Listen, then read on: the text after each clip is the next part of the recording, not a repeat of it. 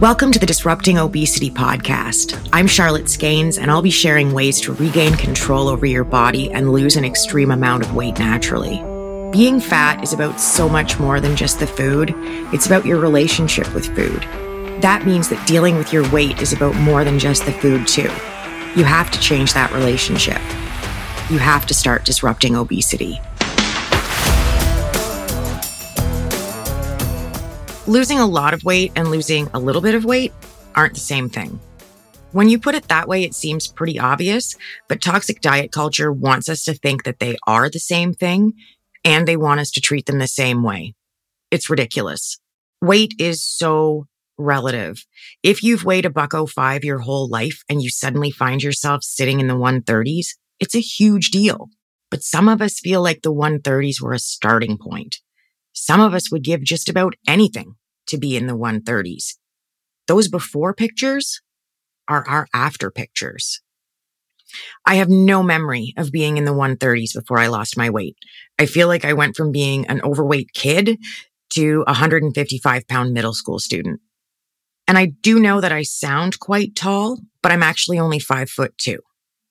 Toxic diet culture keeps ramming solutions for relatively slender people down our throats and acting like that's the only answer. But when you stop and really consider it, it's hard to understand why anyone would think that what works for 20 pounds will work for 200. Are you just supposed to do it 10 times harder or 10 times longer or something? It's not reasonable. Losing an extreme amount of weight is different because being an extreme amount of weight is different. You're treated completely differently than someone who's slightly overweight. And yeah, the nuts and bolts solution might be the same. Calories in, calories out, however you want to put it. But everything else about it is completely different. Fat shaming is fat shaming. Period. Ridiculing someone who's 30 pounds overweight isn't any less wrong than doing it to someone who's 180 pounds overweight. But being 30 pounds overweight and 180 pounds overweight feel very different. And they're most definitely not the same thing, no matter how badly toxic diet culture wants us to believe that they are. The concrete solution might be the same, the whole calories in, calories out thing. But the abstract side of things, the stuff that's going on under the surface, the mindset work, that's completely different. You need to look at things from the perspective of how much longer it's going to take, the nature of the changes that you're going to have to make. So many other things factor in when you've got 180 pounds to lose instead of 30. The diet industry tends to be geared towards shorter-term strategies. Short-term strategies are just fine when it's going to take you a few months to get your weight off, but not so great when you're staring down a year or 2 or 3. By and large, the diet industry isn't focused on class 2 or higher obesity at all. And it isn't just about the amount of time that it takes for their newest plan to get the weight off. It's about overall sustainability and the types of changes you need to make. And the more radical those changes are, the less sustainable they are. The less sustainable they are, the more likely they are to fail. And I said that the diets would fail. It's got nothing to do with you. Those diets weren't designed to work for you. They were designed for people with a smaller amount of weight to lose. Like take a 0 off the end, smaller amount to lose.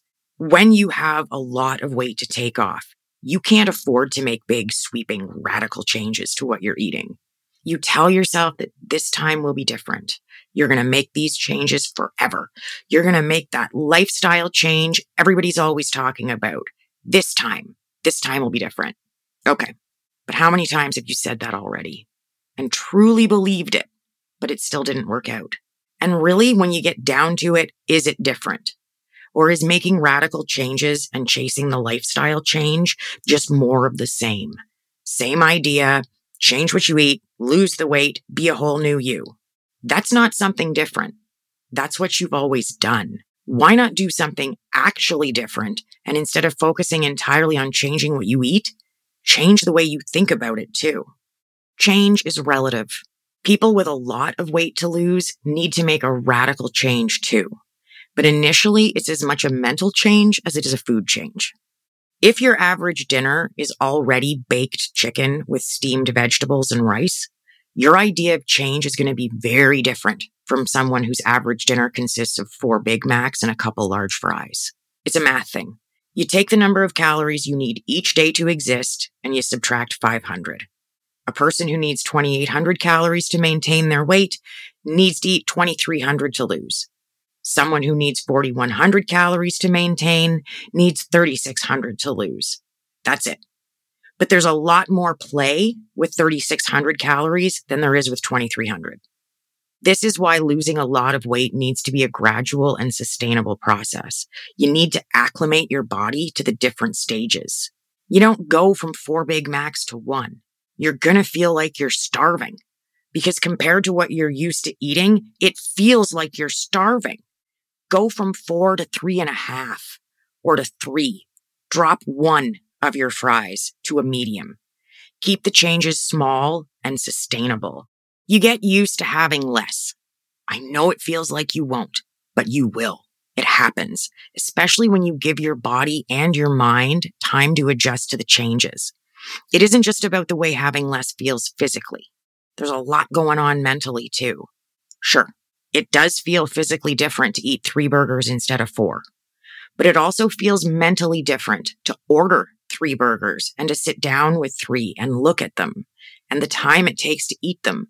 All of these things are impacting how satisfied you come away from your meal feeling. When you're losing weight, you want to feel as satisfied as you possibly can, even when you don't feel quote unquote full. It's crazy important to start the way you want to continue. You're going to want to spend the rest of your life eating foods that you like. So do that. Nothing says that what you like won't change or that you aren't going to challenge yourself with new foods and flavors and combinations. It's manageable if you do it slowly and incrementally. So start the way you want to continue too. Eat foods you like, just less of them. I don't do meal plans for my clients and I don't give people specifics on what they should eat because that's a huge part of the problem with the diet industry generally.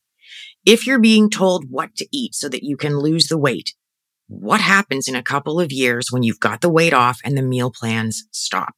You haven't actually changed anything about your relationship with food. You've just forced yourself to eat something you don't necessarily like for long enough to reach a goal. What I will tell you is that you should eat the foods you like, just less of them.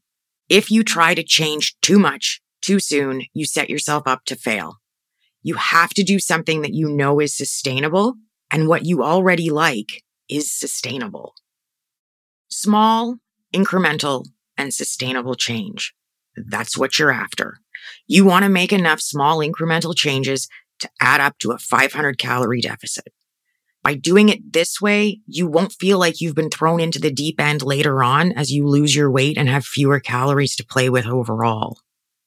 Diets that are geared towards people who don't have a lot of weight to lose really go after things like coffee creamer. And I get it. They have to. It's the math. If you only have 1,400 calories for the day, the 50 calories in the coffee creamer make a way bigger difference than they do if you have 2,800 calories. For me, though, this is a baby in the bathwater thing. The creamer is the bathwater. The baby is your sanity and your stamina. If that coffee creamer is the thing that sets your day up the right way, it's the thing that gets you going and each sip brings you a little bit of joy. If that's what the coffee creamer does for you, don't give it up for the sake of 50 calories. Don't throw the baby out with the bathwater. It's not only unnecessary, it's going to do way more harm than good. Things have to balance. When the emotional payout is higher than the benefit you'll get from cutting something out, you need to find the calories somewhere else. So don't cut the creamer. Use half a tablespoon less butter or salad dressing. You can find those calories somewhere else. Don't let the coffee creamer be the straw that breaks your back. Losing weight isn't a punishment. You don't have to make things harder on yourself. Keep the creamer because of its value to your mindset, which way outstrips its caloric value. Having a good morning is more important. The more miserable you are, the less likely you are to stick with it and keep going long enough to get your weight off. You're changing enough without sacrificing your morning ritual, or the cookie you always have before bed, or whatever your coffee creamer equivalent is. Now, I know that this isn't exactly super popular advice, but I believe two things are especially important when you're losing a lot of weight. Firstly, you need to meet yourself where you are. Intentions are great. We all want to wake up one Monday morning with beautifully prepped, crazy, healthy meals and get fit, and we'll lose our weight and live happy lifestyle change ever after. But you know that doesn't work. And you don't need the studies or the statistics. You've seen it and lived it. So meet yourself where you are and start with incremental changes instead of sweeping ones. Secondly, I believe you need to start the way you want to continue. Odds are good that you don't want to have to keep making massive changes to what you're eating so you can get the weight off and keep it off. I'm also betting that you don't want to keep dieting forever either. And nobody wants to spend the rest of their life eating foods they hate. So don't. Plus, you're not locked into anything. The foods you like may change. They may expand to include other things. You just don't know. So leave yourself open to it. All of this is doable, so long as you do it incrementally and sustainably. Eat the food you like, just less of it. Sustainability is critical. If you can't do it for long enough to get your weight off, all you're doing is setting yourself up to fail. And the more often you fail at fads, the harder it gets for you mentally. You want this to be as easy on yourself mentally as you can possibly make it. Losing a lot of weight isn't fast. So you want to set yourself up for as much success as possible. And the mindset piece, the way you're feeling mentally and emotionally, those are going to dictate that success, just like they dictated your weight gain. Keep trying, keep tracking, don't be intimidated, and don't give up. You've totally got this. Thank you for listening to Disrupting Obesity with Charlotte Skanes. If you know it's time to take back control, lose the weight, and keep it off, reach out to me privately with a direct message on Instagram that says ready, so you can start disrupting obesity.